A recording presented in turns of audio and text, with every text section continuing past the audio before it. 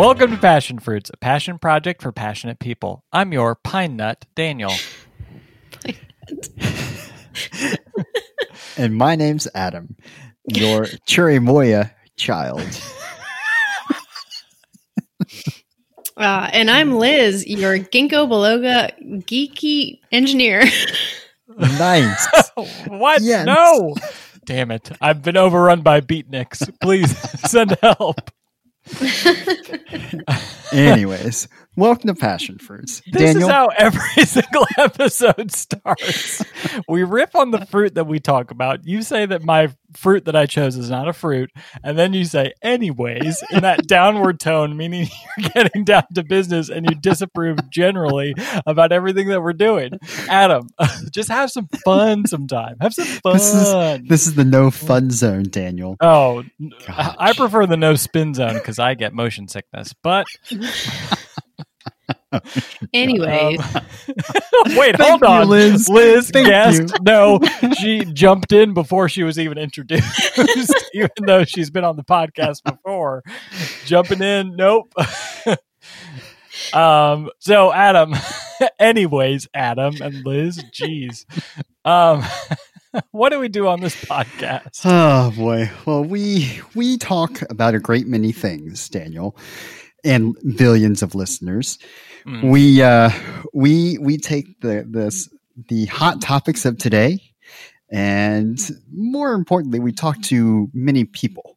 We talk to them about their passions and what takes them from being a casual fan of something to being a passionate fanatic about that thing or activity. We've covered hot topics like Metallica, Very REM, Dave Matthews Band, the hottest bands everywhere. We are on the cutting edge. It's a razor thin line that we are on, and we are like right on top of it. We are right there. We have a Pulitzer coming our way. Yes, for exactly. our hard hitting investigative journalism. For our peace work, I think we're gonna win the Nobel Peace Prize. I'm not even gonna go with the Pulitzer. I think we're gonna get the Nobel Peace Prize. All right. lofty goals. Aim high. Thank you. Thank you. Thank you, guest. She's just saying that so we'll have her on again. She wants that part of that sweet $1 million Nobel Peace Prize money, eh?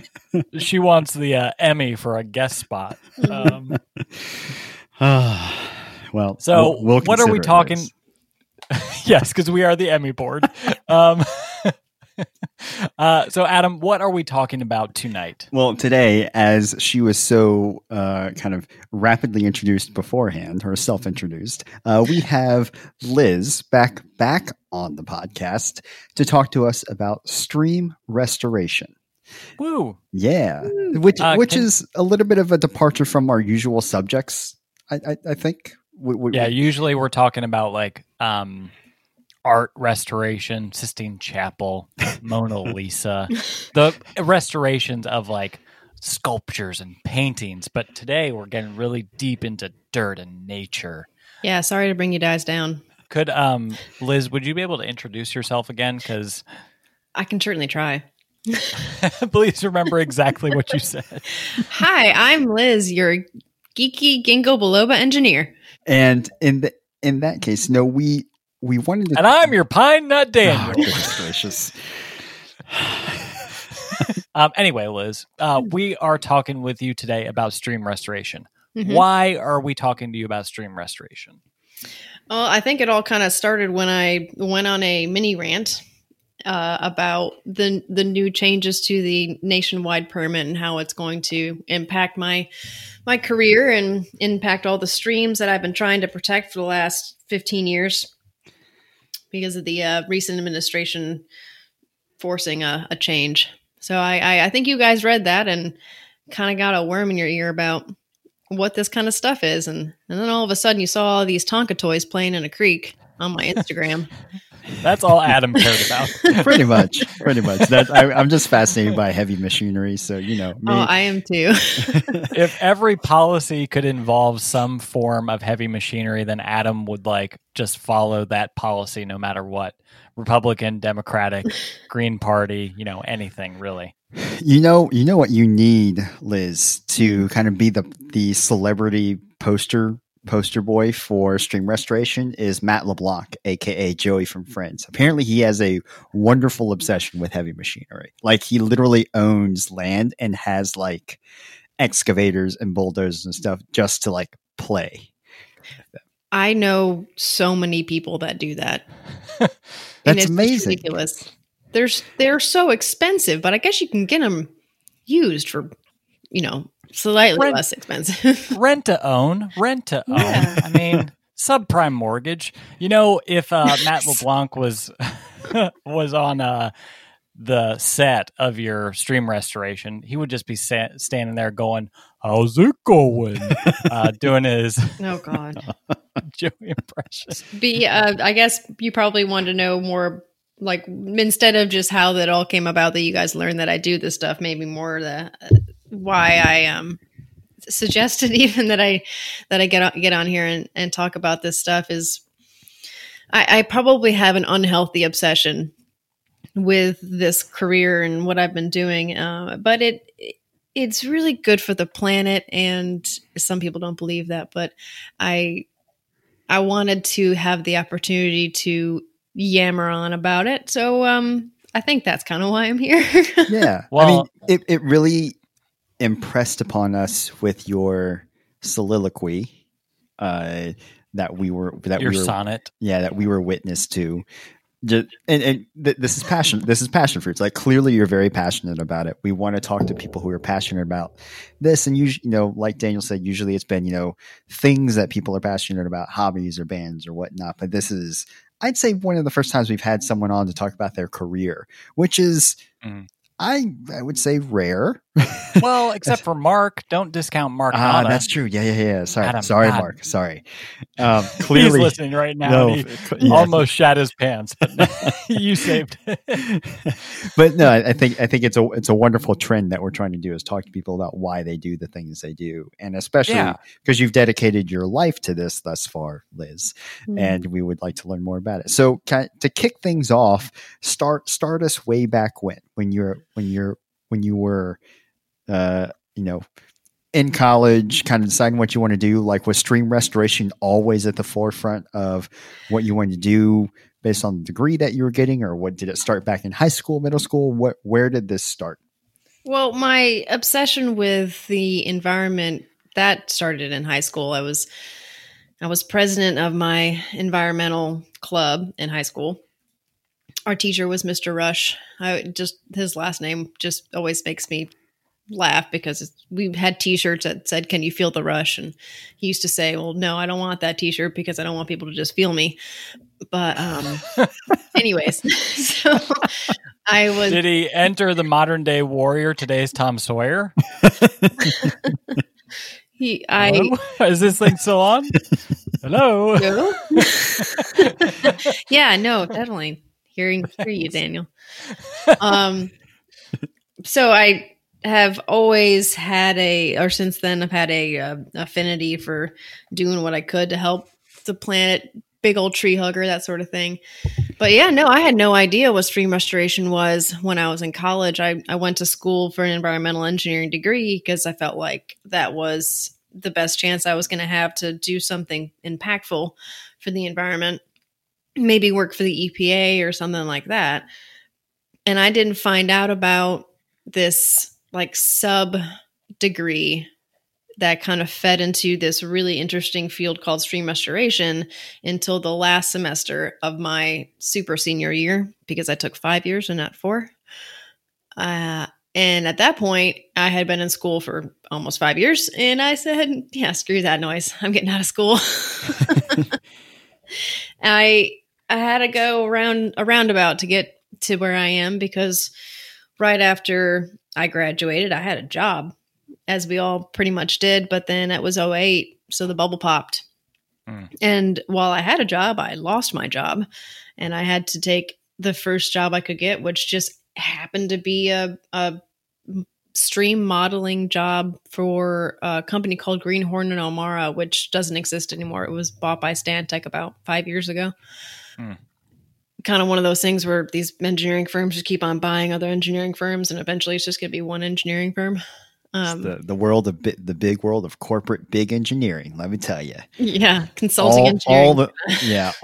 They're up there with the J.P. Morgan Chases as how corrupt and how crazy they are. Woo, man. Especially those Wolf of Wall Street, am I right? Exactly. Especially those environmental engineering what I see firms. all these engineers doing. Yeah. We've seen the boats you own, Liz. We've seen the boats. Plural. Anyways, I learned stream modeling ins and outs and did it for 3 years and became a master at that program. Sorry, Liz.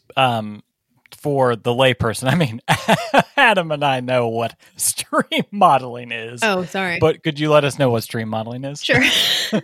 Again, for the layperson, not Adam or I. Well, this particular company had several contracts with FEMA. And what we did was we would build the models in a program called HECRAS, which is a free program from the Army Corps of Engineers.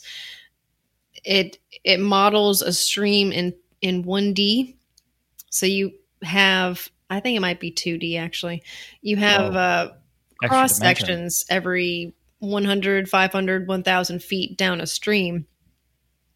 And you apply a flow to that stream that's been modeled by someone way smarter than I was, a hydrologist.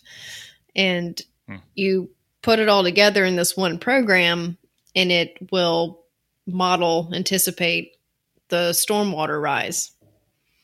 So what you do from that is you give it to your GIS crew and the same company, and they create the maps that FEMA produces for floodplain restrictions. So Liz, with that, so you were basically working to help. I mean, calculate's the wrong thing, but kind of estimate. Sorry, you're right. Calculating is correct. It's I was calculating the 100-year, 500-year, 10-year, 50-year floodplain elevations. Cool, gotcha. It's real boring work. I went insane after 3 years of doing it. Oh, and that's why you're on this podcast. Yeah. Only an insane person would agree to be on this podcast. I guess, short story long, I went from there to a couple other companies, but I finally landed at one that would send me to the stream restoration classes. And that was kind of where it all started. So do you want to know the history of stream restoration at this point? Sure. Yes. Boy, do we ever. I will try to. I was just gonna say. I think it's interesting that you got from there to here because obviously the hydrology part of your career. I was, maybe it's not obvious, but maybe it's a revelation to me. But I think that's a really neat foundation to get you to where you are. So like other people in your field, Liz, did they come from a similar background of doing, stream modeling essentially?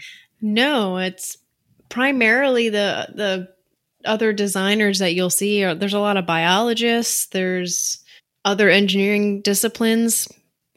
I'm one of the only ones I know that actually had so much FEMA mapping under their belt before getting into stream restoration. And it's actually helped a lot because that program that I was forced to learn has just kind of carried me along on my career because you always need to model streams, whether you're doing a bridge replacement or mapping a FEMA map or doing a no-rise for a stream restoration project. It's one of those, it's almost like the Microsoft Word of business management or Excel or whatever. It's used in every application.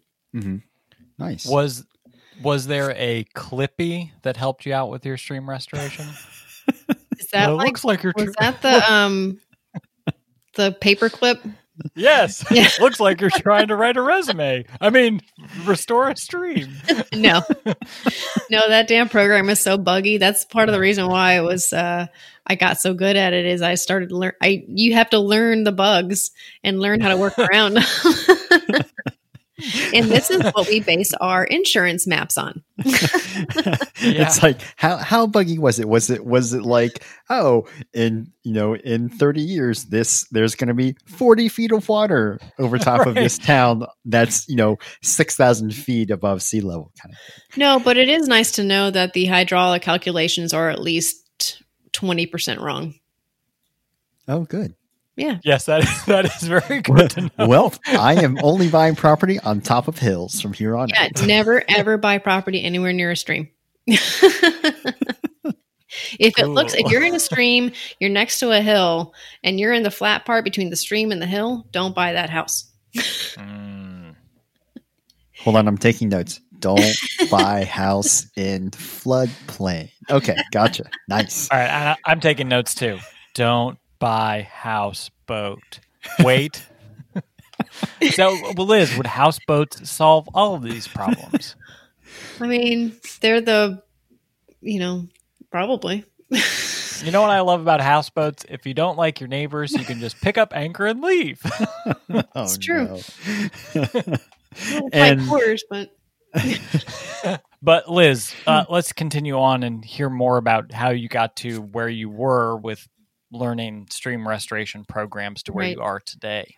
So I took the classes there's a couple different ways you can get the classes. NC State actually has a workshop that you can do, but primarily everybody goes to this one guy's classes. His name's Dave Rosgen, and he goes both he teaches in the East, he teaches in the West, he goes all over the place.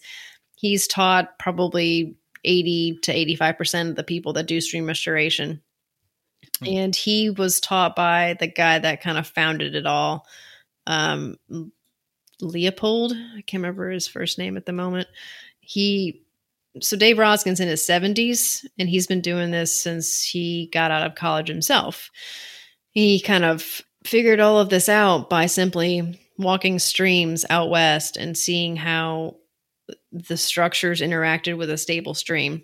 So I was fascinated by all of this, and I took these classes because I really wanted to get, well, for one thing, it's very field heavy, so I wanted the opportunity to be in the field as much as I could, but also just the idea that I could be a part of making the environment better, like tangibly, was the whole reason I got into engineering. So it was something I couldn't really pass up, and I have it's been my long goal to always get into stream restoration. And the company that paid to send me to all those classes did not end up going after any projects. They just drug their feet and never put in any proposals. So ultimately I got this fantastic offer from a stream restoration construction company, which was a complete departure of engineering, but they brought me on to be one of their construction project managers.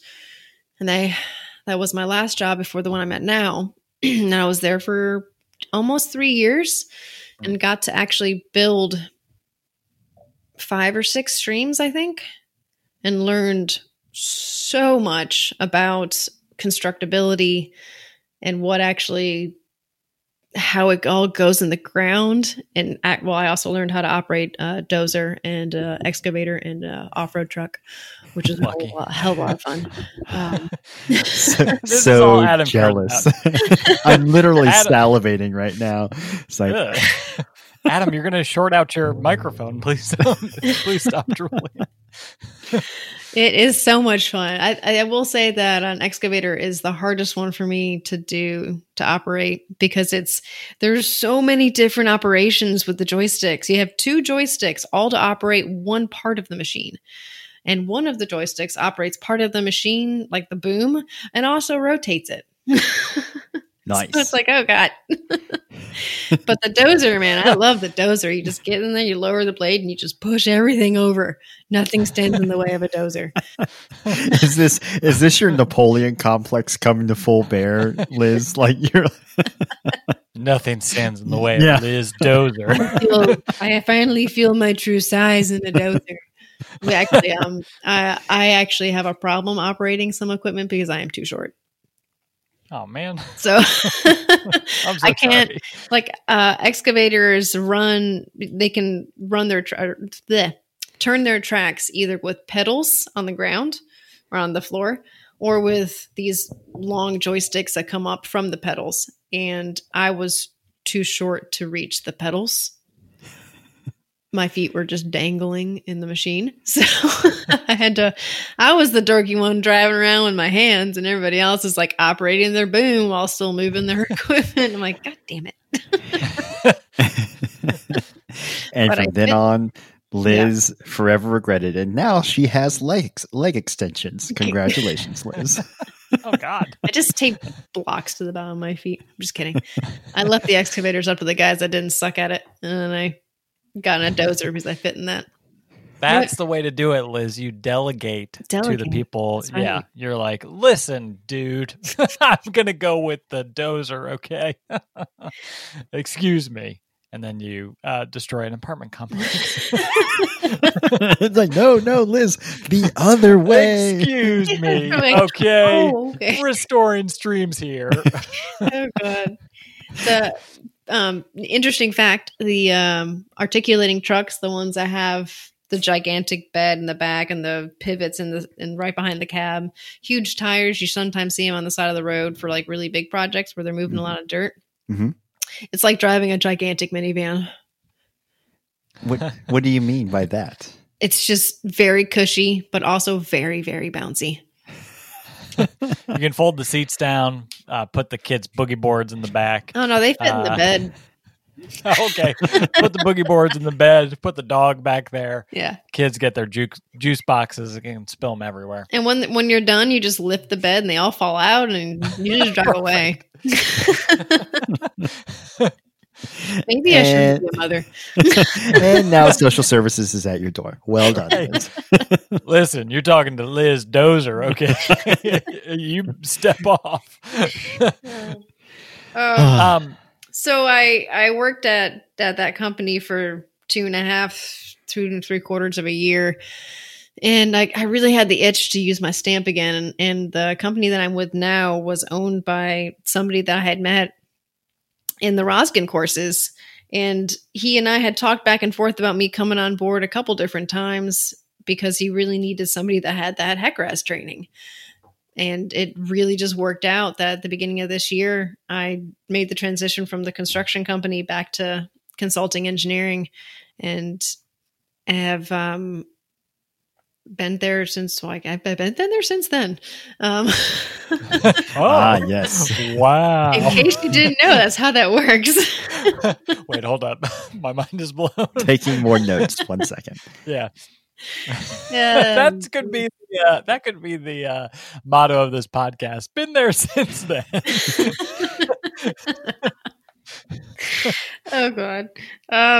Anyways, he's since I hadn't actually had the opportunity to get design under my belt, he's actually giving me the opportunity to learn that side of it. All the while I'm doing all of his as much as I can of his HECRAS no rise certifications and offsetting the cost of training somebody that already has 12 years under their belt, because that does not, isn't free. Right. And that brings me to today. What I just finished doing, what caught Adam's eye so much was I was the engineer on site for a stream restoration that the company had designed a year or so ago. And it was this gigantic dam removal outside of Boone. It was like between Boone and Blowing Rock. And it was off of the middle fork of the New River. And that dam had been there for 100 years, but it had been breached since the 70s. And it just had 40 feet of sediment accumulation behind it. It was a combination of a massive amount of earth moving and full stream restoration. It was intense. Yeah. And so, Liz, I want to dive into that a little bit. So, careful, there's 40 feet of sediment back there. Might be a hard dive. Bloop. Just slid right in. Oh, that's what she said. This is a family-friendly podcast, Liz. yeah. Come Haven't on. you listened to all of our fucking episodes? This is family friendly. God damn it. Fuck. So you went from, we had this project, a breach dam that had been there for, I guess, a half a century now. Yeah. Well, the breach had been there for half a century. Yeah. And Boy, so make us feel old, Adam. Jeez, God. yeah. Well, you're All welcome. 70s child kids. So, why was it necessary to basically complete destruction of the dam and remove the sediment? Like, what was that doing to the environment around it, and what improvements did your project bring to that small ecosystem there within the stream? Okay. Well, as with a lot of stream restoration things, there's also a human element.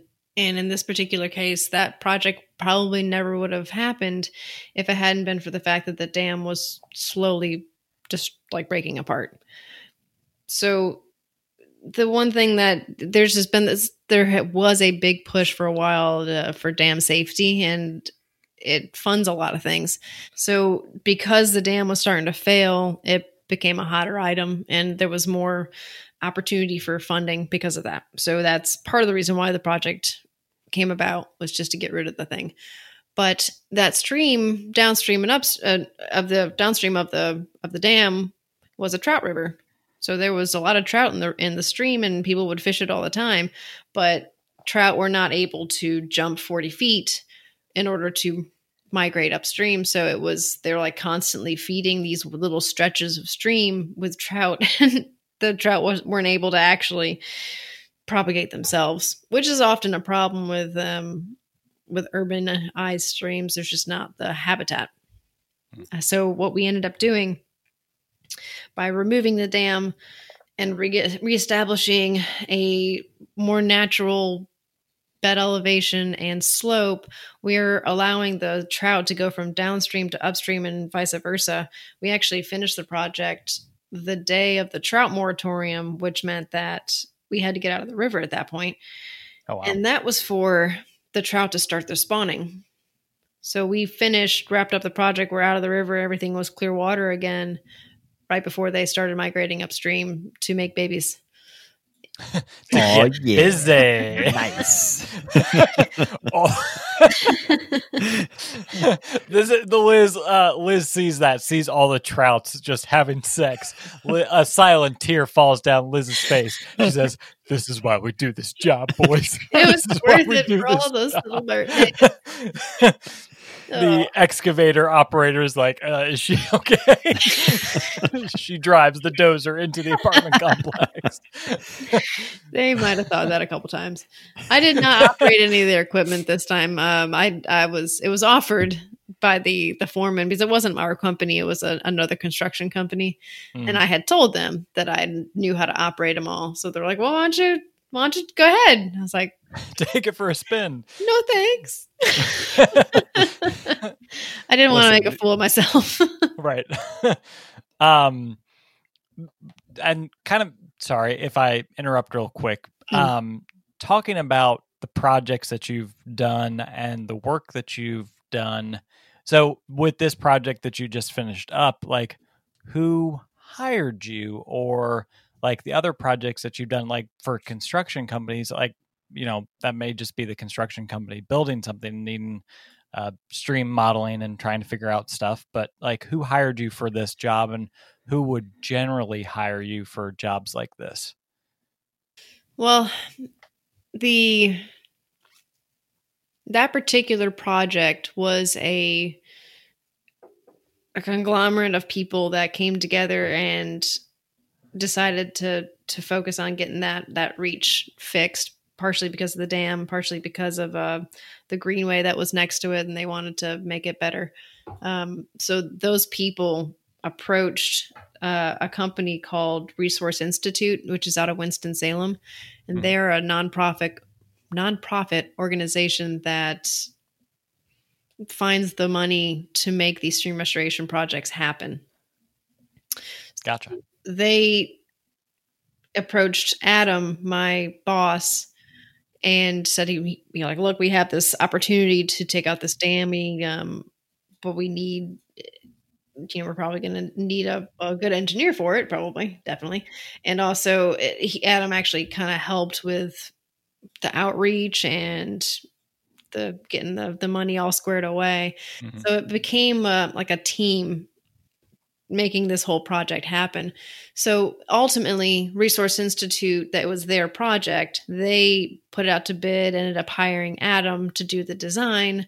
And then when it went from, it was, the design was accepted by all the invested parties, it went to bid again. And that was when it got picked up by North State Environmental, who did the construction. And I was working for Adam, still am, right? That's since I've been there since then. And right. We do know that. Right. And one of the major reasons why he brought me on was because he knew he had this project coming in, and he knew that I had the project management for construction under my belt already. So he knew I would know what I was doing out there. And this was one of the major reasons he brought me onto the company, was in order to be out there for this project every day, nonstop. So ultimately, I guess Adam hired me, but Resource Institute hired Adam. Gotcha. And not every project, most projects do not leave funding in their pool to pay for an engineer to be on site every day. Maybe not every project needs it. The little ones, they probably are okay with just a visit every once in a while. But this one had so many invested parties, so many moving parts. It was such a big and open project. We had people driving by every day, just like getting out of their car and walking next to the excavators to go look at the work. I'm just shaking my head. I'm like, get back in your car. Yeah. Were these civvies, as you may call them? I do not call them that, but yes, they were. Sure, Liz. Liz just calls them trash. Whoa! Like, get out of here. No. I love all of the pedestrian people walking on my construction site. That makes me happy. Right. So happy. Here's a little PSA. If you see a piece of yellow equipment, do not get out of your car. Unless your name is Adam, and then you're authorized to do it whenever and wherever you want. So Liz, so with the project that you were, just recently a part of, so you said it's, the Middle Fork River that flows essentially. Sorry? Middle Fork of the New. Okay. So Jesus. Adam. God. So is this Liz, I'm really sorry. I'm embarrassed. Middle Fork of the New River. I sincerely apologize. I hope that you all can forgive my transgressions. I'll take you off the list, Adam. I'll take you off the list.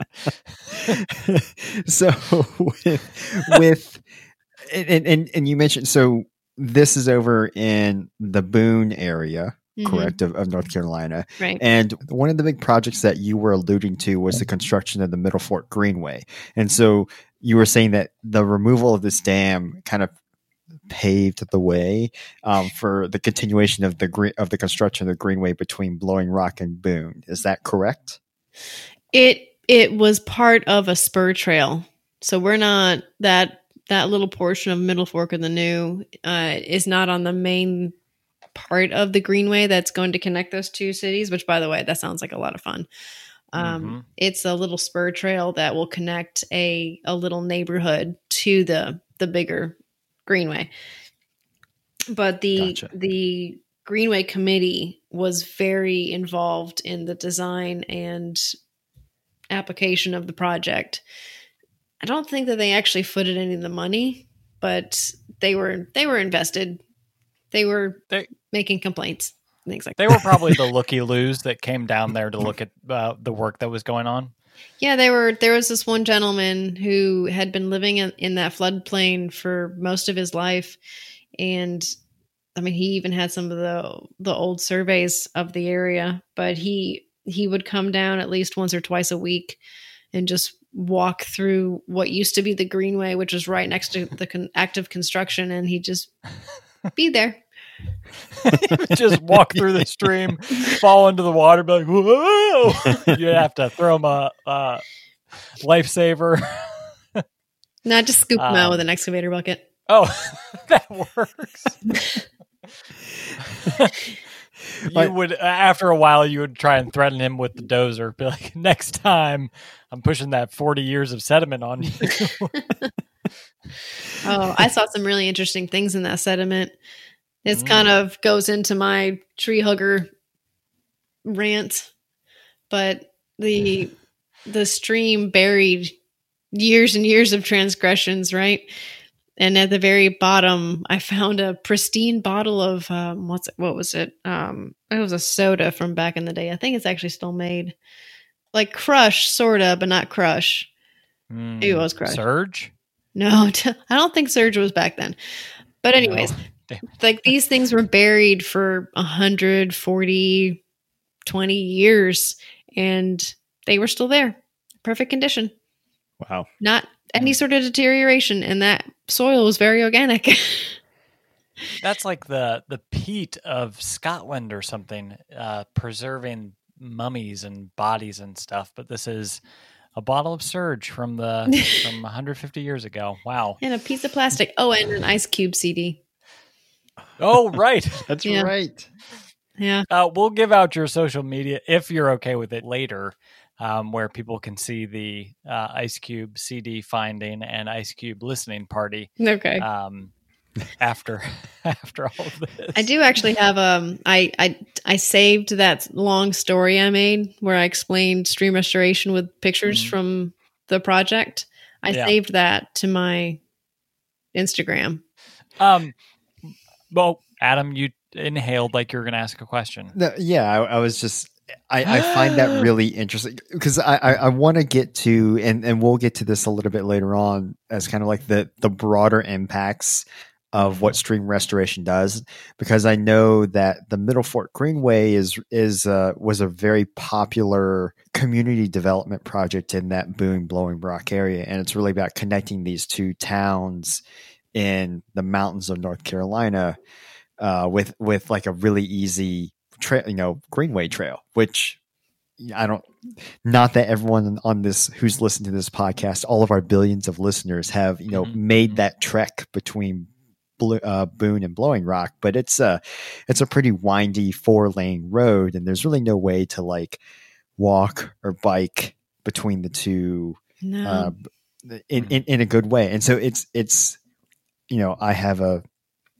friend who owns a bike shop in Blowing Rock, and the Middle Fork Greenway could be a huge boon to his business because he sits more or less right at the beginning of the Greenway and Blowing Rock, and it's that kind of secondary and tertiary economic development and kind of community building that stuff like Liz's projects are helping create. Well, maybe I should tell you about the first project I built then, because that was also involved a greenway. Actually, it was the only other one that I've done that involved a greenway. It was back when I was working for the construction company, but this one, it was probably my favorite one that I ever built with them because it was so the epitome of why I got into stream restoration. It was in Spartanburg, South Carolina. And I mean, there's one downside to this is that a whole lot of people ended up being moved out of this segment of the low-income housing. They were all placed in other low-income housing, but what they were doing was they were trying to daylight a stream that had been piped since I think the 50s. So what daylighting means is one of the easy answers when, I really want to put a house here, but there's a gosh darn stream in the way. What can I do? You put a big ass pipe down and then you cover up everything.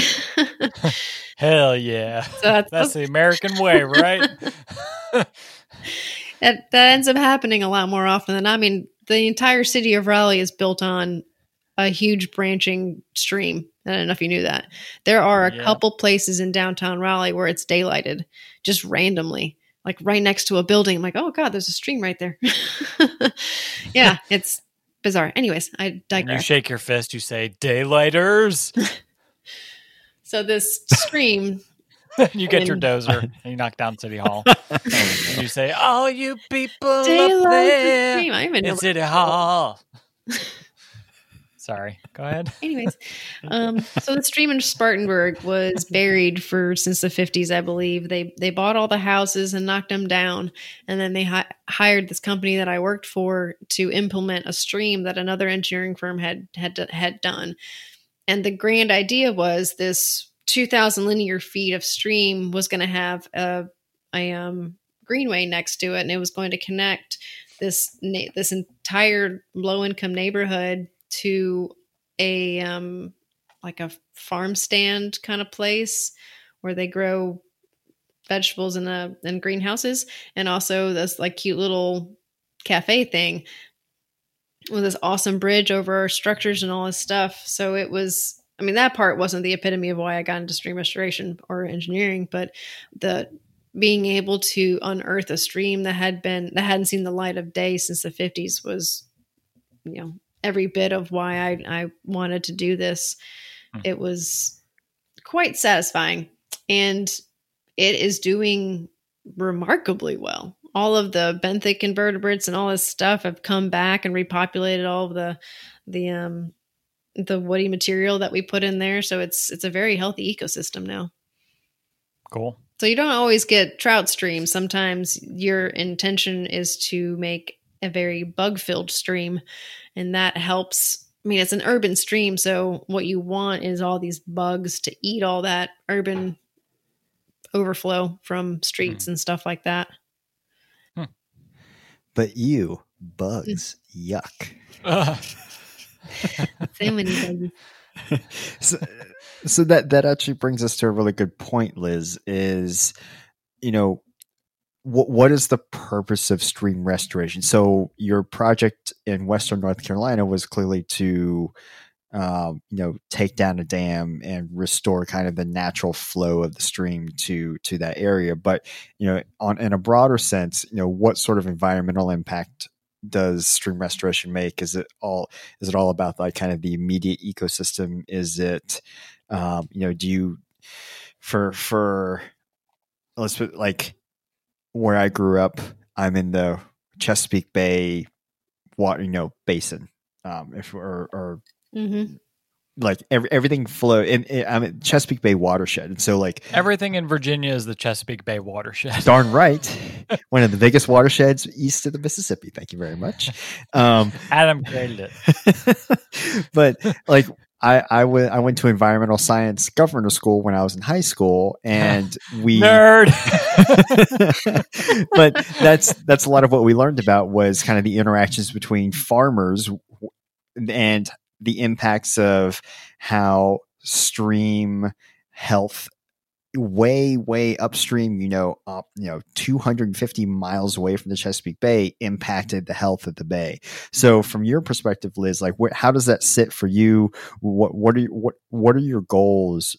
What are the goals of stream restoration when it comes to, like I said, its immediate environmental impact and its broader environmental impact?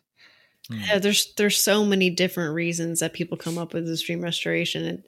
It's kind of an unending list. It keeps on changing. In the immediate need for it is usually to offset the impacts of another stream being impacted. So I kind of wrote about this a little bit in my rant to the team, that how stream restoration is funded, primarily because there are some private fundings, but it just doesn't happen as often. Anyways, you get impacts to streams because a road is widened, so they have to make a culvert longer. So they're taking 100 more feet of the stream and piping it, or they're putting a new road in over here, and that's going to go straight through a wetland. So they're covering up a quarter acre of wetland or something like that. And instead of just, turning the other cheek and being like, oh, just don't do as much next time, you have to offset your impacts by purchasing credits that go to banks. It's really confusing. It's cool. It's confusing to me. These credits are kind of associated with these mitigation banks, and and they fund the stream restoration project. So what ends up happening is a stream within the same watershed that the project exists, it has an opportunity to be restored. And usually these mitigation banks will go ahead and do that restoration because maybe it's impaired. It's got banks that are falling in. Maybe it used to be a cow field and it's all sorts of torn up. There's no more willows. There's no more nine barks or anything like that to hold the banks in. So a stream restoration could revitalize this, 2,000 feet of stream, and that is X number of credits worth of stream. So they do the work and then they hold on to those credits. And then when the DOT needs to extend a road and they need to purchase X number of credits, they purchase it from those banks. And So, go ahead. that's like in the immediate economic reason for stream restoration. There's that. It's to offset impacts from needed work. Because I'm not going to say that we don't need road widening because I've seen the traffic in Raleigh, things like that. The world's not going to just be like, nah, humans, give it a break. But unless we force everyone to only ride bicycles. I mean, I would be okay with that. We're halfway there. So the whole stream credits system, it brings to mind like the carbon credits that are used for Mm-hmm. air pollution and CO2, or I guess just, yeah. It's similar. Yeah. So, and obviously I keep saying obviously, it's not obvious, but there is, Obviously. it is, We're all on the same page here. All right. We're all engineers that deal with stream restoration. Okay. Liz, you're preaching to the choir. Okay. So there's controversy surrounding that because pure environmentalists say that, carbon credits shift the problem. They're not attacking the source of the problem, which is an excess of greenhouse gases being pushed into our atmosphere. What do you say to that in regards to stream restoration, where, like you were saying, it's basically not an excuse, but municipalities with money can buy their way out of not respecting their immediate ecosystem. It's not a perfect system, and for the same reason that carbon credits isn't a perfect system, because it isn't treating the issue, it's just moving it around. But one thing that I feel makes it a little bit more okay is that you have to do the restoration within the same watershed. Okay. And often there are requirements for how much nutrients that restoration has to remove from the system. And that kind of at least localizes it. So it's not like it is moving it around, but it's still moving it within the same ultimate watershed, so that the receiving body of water at the very bottom of the stream of the watershed is still not seeing, in theory, it doesn't see the impact of the new work because something else was already restored. Sure. So it kind of negates it, kind of. Sort of. You keep telling yourself that, Liz. Yeah, My I goodness. know. Once again, selling out to big environmental engineering, that dang conglomerate, just looking for an extra buck. Yeah, all the boats that Liz has. When you talked about bank credits and carbon credits, it made me think of credits, the payment that people use in Star Wars. So, thank you for the addition, Daniel. You're welcome. I mean, we can't let it go past. Everybody was shouting it at their cars, their phones, whatever they were listening to this podcast on. They were like, "What about Star Wars credits?" Okay, how else are you going to buy a lightsaber? You don't buy a lightsaber. You make one with a kyber crystal and your own metal parts. Okay. To answer your question in more of an environmental way, though, there are so many reasons, like there's so many green reasons for stream restoration. And there's a lot of people that think that there's not. There's a school of thought that thinks that if you leave a stream alone, it will eventually fix itself. And that is true, but you have to also remove what is causing the impact, which is usually human beings. And that's not going to be something often removed. But stream restoration is good for so many different like ecosystems. So there's the fish, obviously, that are in the water that they find these structures that we call towwood and root balls to be the best little hiding spots to regain their energies to swim up the stream. There's also these really deep pools that we construct downstream of things like J-hooks and crossveins that they're deep enough that they keep the water cool in the summer so that some fish species can actually live in that stream. They are so finicky. I swear to God. There's so many special things that fish need. But then there's also like we found one in the stream when we were excavating it, but a mud bug, a crawfish. Those are, you see those all over the place too. And in healthy streams, they thrive. And you also end up getting all the bugs that will that break down all the grime that flows into the stream from all of human activities. And if you have a really healthy microinvertebrate ecosystem, you end up cleaning the water as it passes through the stream because they collect it and nom on it and that sort of thing.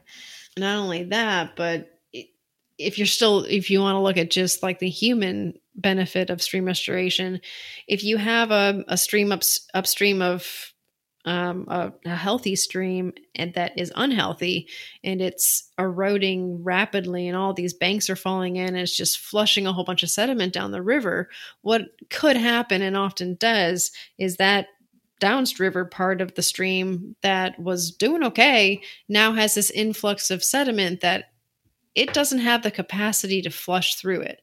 So what happens to that sediment is it settles out in that stream. And now that stream doesn't have the ability to fix itself and it starts to become unstable. And it's just a cascading effect, which is kind of an argument that's commonly in the stream restoration world of you can't fix a 500 section part of stream. You have to go a little farther or else you're not going to actually do any good because there's going to be so much sediment coming from someplace else. There's actually there was a lawsuit in Colorado Springs, I believe, from their downstream neighbor Pueblo. I might be wrong on that one. Anyways, whomever is downriver of Colorado Springs has very, very sandy soil, very highly erodible.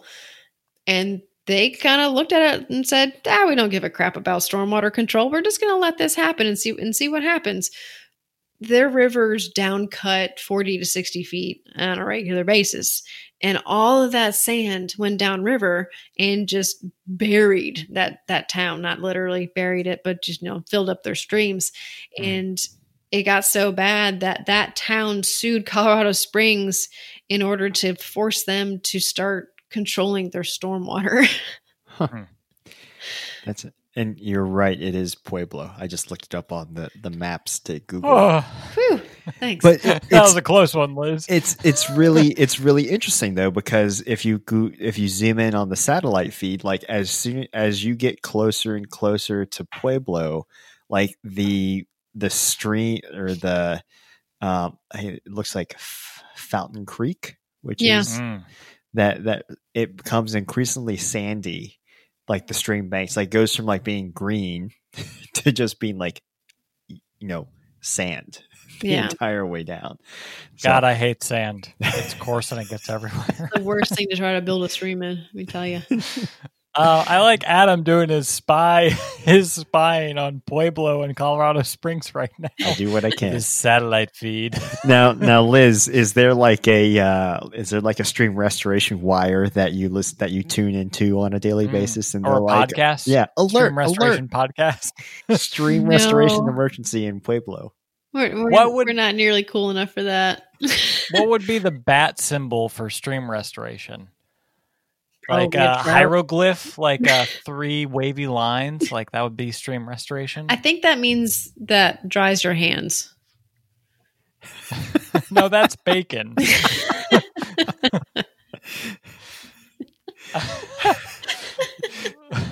Oh no. Boy, oh boy. Is this listenable?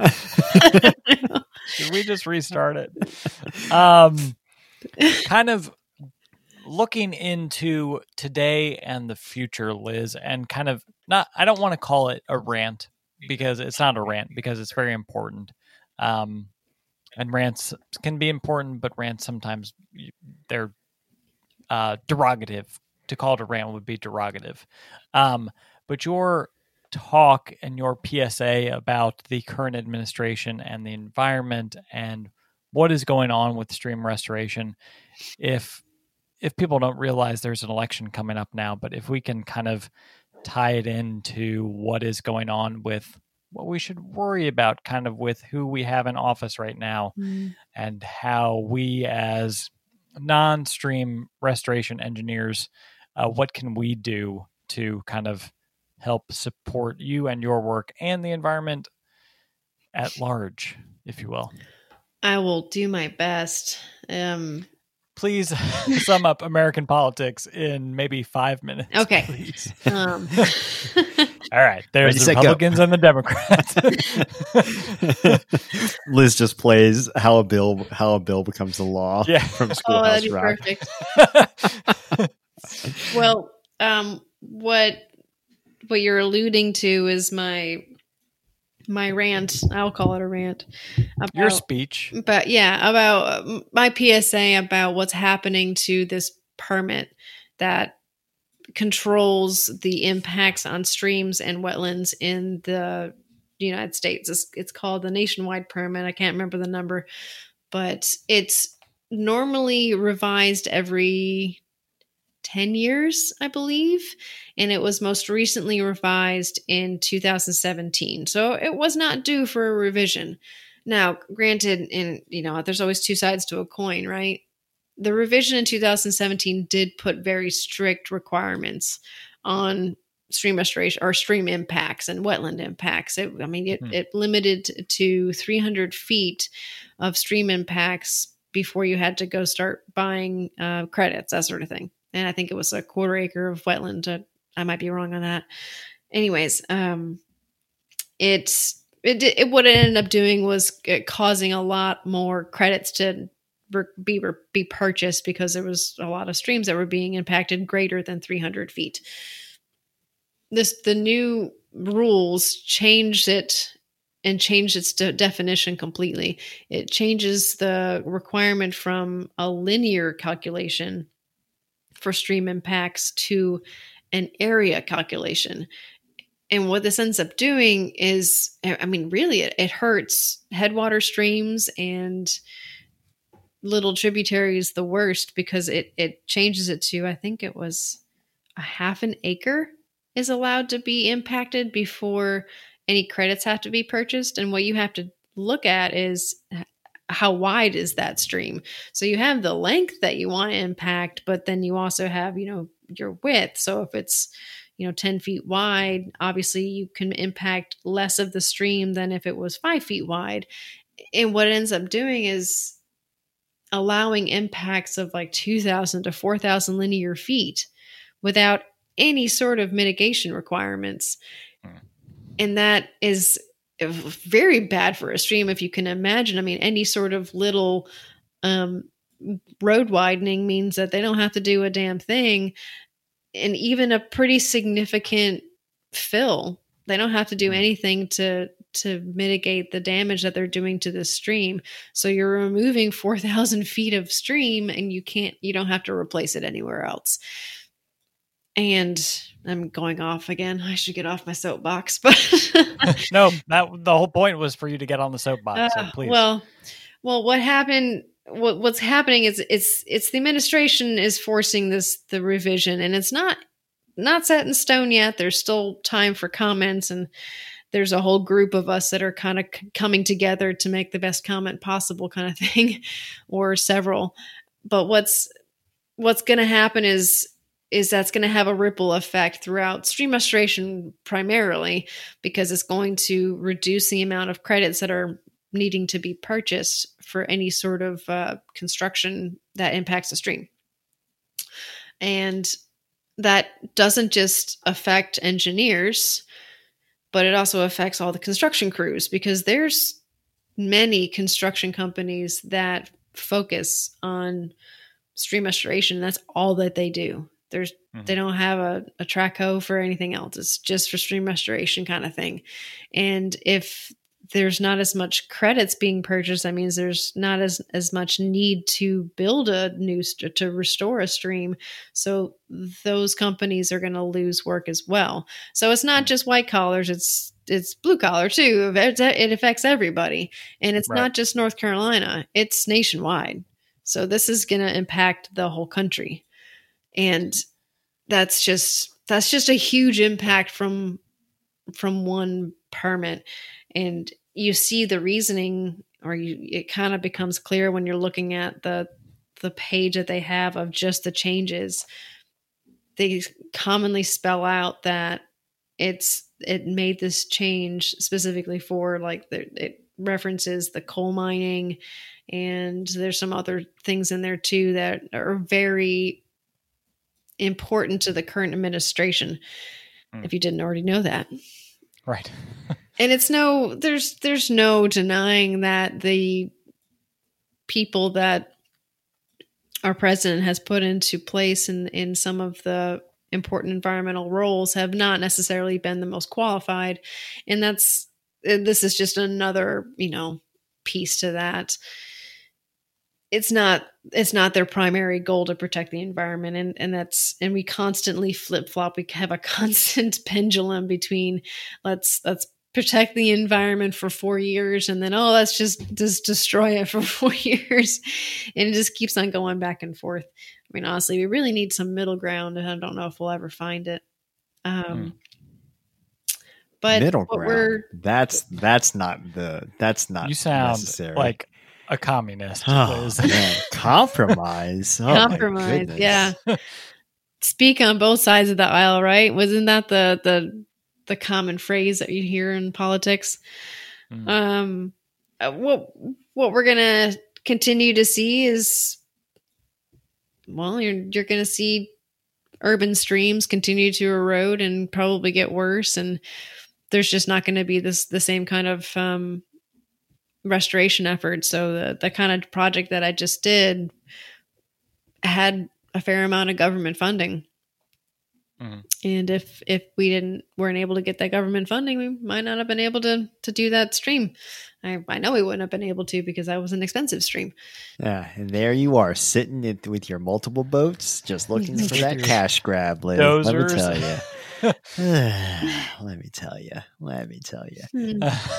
No, I think, you bring up some really important points, and I think that's indicative of this administration's attitude towards the environment in general, and like the really short-sightedness of a lot of especially a lot of the environmental policies being put in place that are going to have massive negative downstream. Get it? Yeah. Well done, Adam. I just high-fived myself. But just, massive downstream impacts, 5, 10, 15, 50 years down the road. And that's really unfortunate, because it's going to be, the next couple generations are going to have to deal with that. Good times, good times. Yeah. Well, and we'll just keep on swinging back and forth, because the next administration might force another change in the nationwide permit. That's very true. Or streams. On that happy note, is there any last word you want to say, Liz? Oh, geez. I mean, you kind of already put a fine bow on it. Yeah. We're all kind of screwed, but I guess if I could say anything else is just, if you're Don't litter, because that always ends up in the stream. Urban riprap is a real thing, and it's not real great. And take a look around when you're walking a greenway. I mean, in Raleigh, and when you're out mountain biking, or when you're just driving around town, just look at the streams. And if you see something with vertical banks and active erosion, that's not normal. It may seem normal because that's what you always see, but that's not how it's supposed to be. And it is directly because of human impacts. Now, granted, streams always move and change on their own. That's just Mother Nature. But they don't mow their banks, and they don't allow cattle to walk through them, and they don't dump tires in them. That's all the human impact. And that's what is accelerating and causing a stream to not be able to change and stabilize itself. So just open your eyes and you'll see that it's a lot more places than you think it is. Liz's guidance. Don't be stupid. Take those Stop being an AirPods out of asshole. Oh, that's a fine way to put it. Take the AirPods out of your ears, folks, and just listen to nature at work. Well, thank you so much, Liz, for joining us tonight and today and on this episode. We really appreciate, as always, you talking with us and talking with us about stream restoration. If you guys are cool with it, we can head into recommendations. Absolutely. Yeah. Yay. You guys go first. I need to think again. Adam, do you have anything you want to recommend? Because I have several things. I do have. Okay. All right. So my recommendation is for everyone to watch a show that's recently came to Netflix, but was on CBS and still is on CBS, called The Unicorn. It is a 20-minute single camera sitcom, if you will. And the main character is played by Walton Goggins. And and it's a completely different kind of family-friendly sitcom than most people are used to, because Walton's known for like his really serious roles, but he's a fantastic actor. Michaela Watkins is in there. Omar Benson Miller is in there. Sarayu Rao is in there. Rob Corddry is a main character there, and it's hilarious. And it really reminds me of kind of a new take on Modern Family. Gotcha. And the premise is essentially Walton Goggins is a widower. And he has two young, kind of tween daughters that he's raising. And basically it's just kind of like the hilarity of him trying to come to terms with the loss of his wife, which is not hilarious, but kind of the process by which he does. So the story picks up a year after she passed away. But then like him re-entering the dating pool and kind of the I'd say over involvement of some of his friends. But there's one season on Netflix, and it is I think Sarah and I started watching it on Saturday, and we are already on episode 15. So nice. We're almost done. Check it out. It's very good. Highly recommend it. Very nice. Liz, would you like to go, or do you want me to give my recommendation? I could go real quick. I thought of something. It's actually what I'm watching on TV right now, and it's also a show. Obviously, it gives you a little bit of, the world's not such a terrible place kind of mentality. But it's the Great British Baking Show has a oh hell yeah they have a new season out. I just got very excited. So sorry. I love that show. It just makes me feel all warm and fuzzy, not only because I want to bake all the things that they're making, but everybody's just so damn nice to each other. And God, I wish everybody was like that. The worst they can say about you is that you have a soggy bottom. That's a bad bake. It is a pretty amazing show, I must say. So now I have to ask. Are you a Paul Hollywood or a Mary Berry? Mary Berry's not on the. She isn't. I she forgot isn't the new lady's name. I don't know her name either. Prue? Yeah. Are you a Paul Hollywood or a Prue? I'm a Prue or Mary Berry.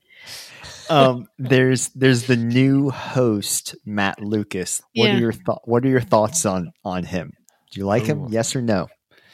Well, I really miss the original hosts, but Mm. I think he adds a pretty funny little element. I like him too. I think he's Okay. funny. His kind of like light. I miss Sandy, the woman who was on before him, but and then Noel is always kind of weird and funny too. But anyways, Mhm. So Great British Bacon Show from Liz. All right. Going off of what Liz said of trying to kind of have a light and happy mindset in this crazy time right now. Number one recommendation, please go vote. And please go vote for not Donald Trump. I don't know if people have figured out that we are not a Republican Donald Trump podcast, but if you haven't figured that out by now, fucking surprise. So please go vote early. Help out people to vote if you can, because otherwise we will have no more streams and our Earth will die. But moving on to lighter things, a couple of great artists just put out new albums. Number one is Future Islands, just put out an album called As Long As You Are. And if you want to shake your rumpa a little bit and dance a little bit in your home office right now during quarantine, COVID times, that is the album to listen to. And then Matt Berninger, I'm not quite sure how to pronounce his last name, but he's the front man of The National. He came out with a new album called Serpentine Prison, which is also very good. So if you need deep voiced men singing songs to you, like sometimes I need, then that is the way to do it. Those are very fun, very good albums to listen to. The funny stuff I want to suggest, sorry for taking up so much time.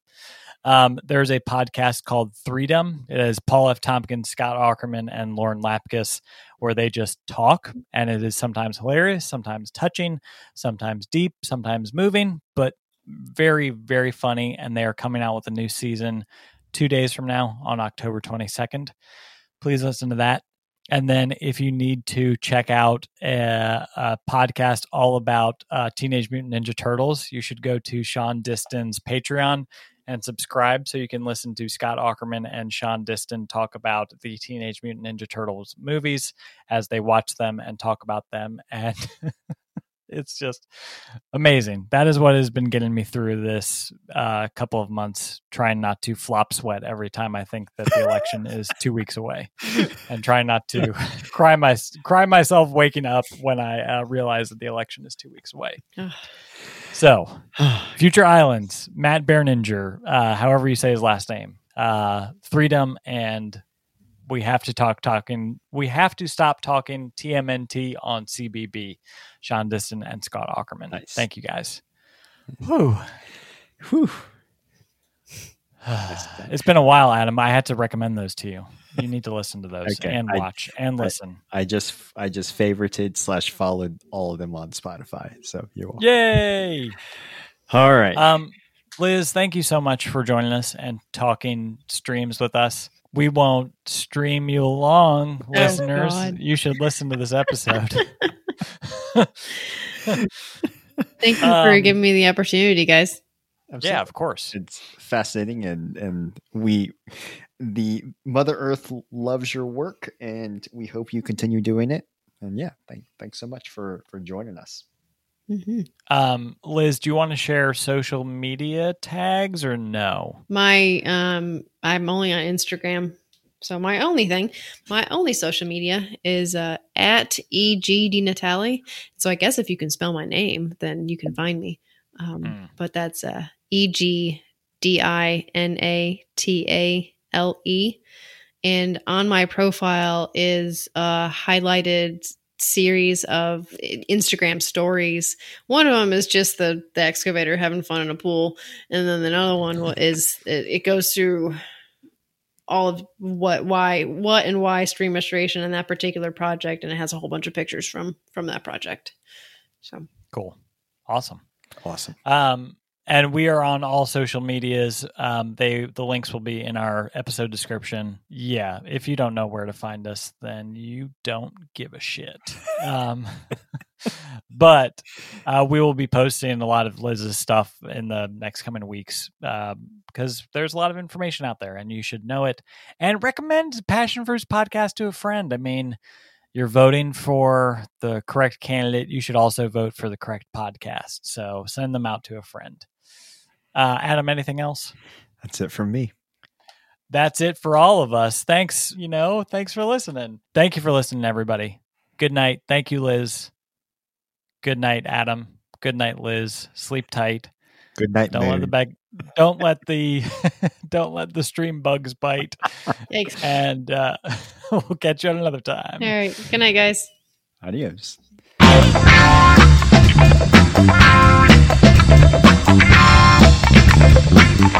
Thank you.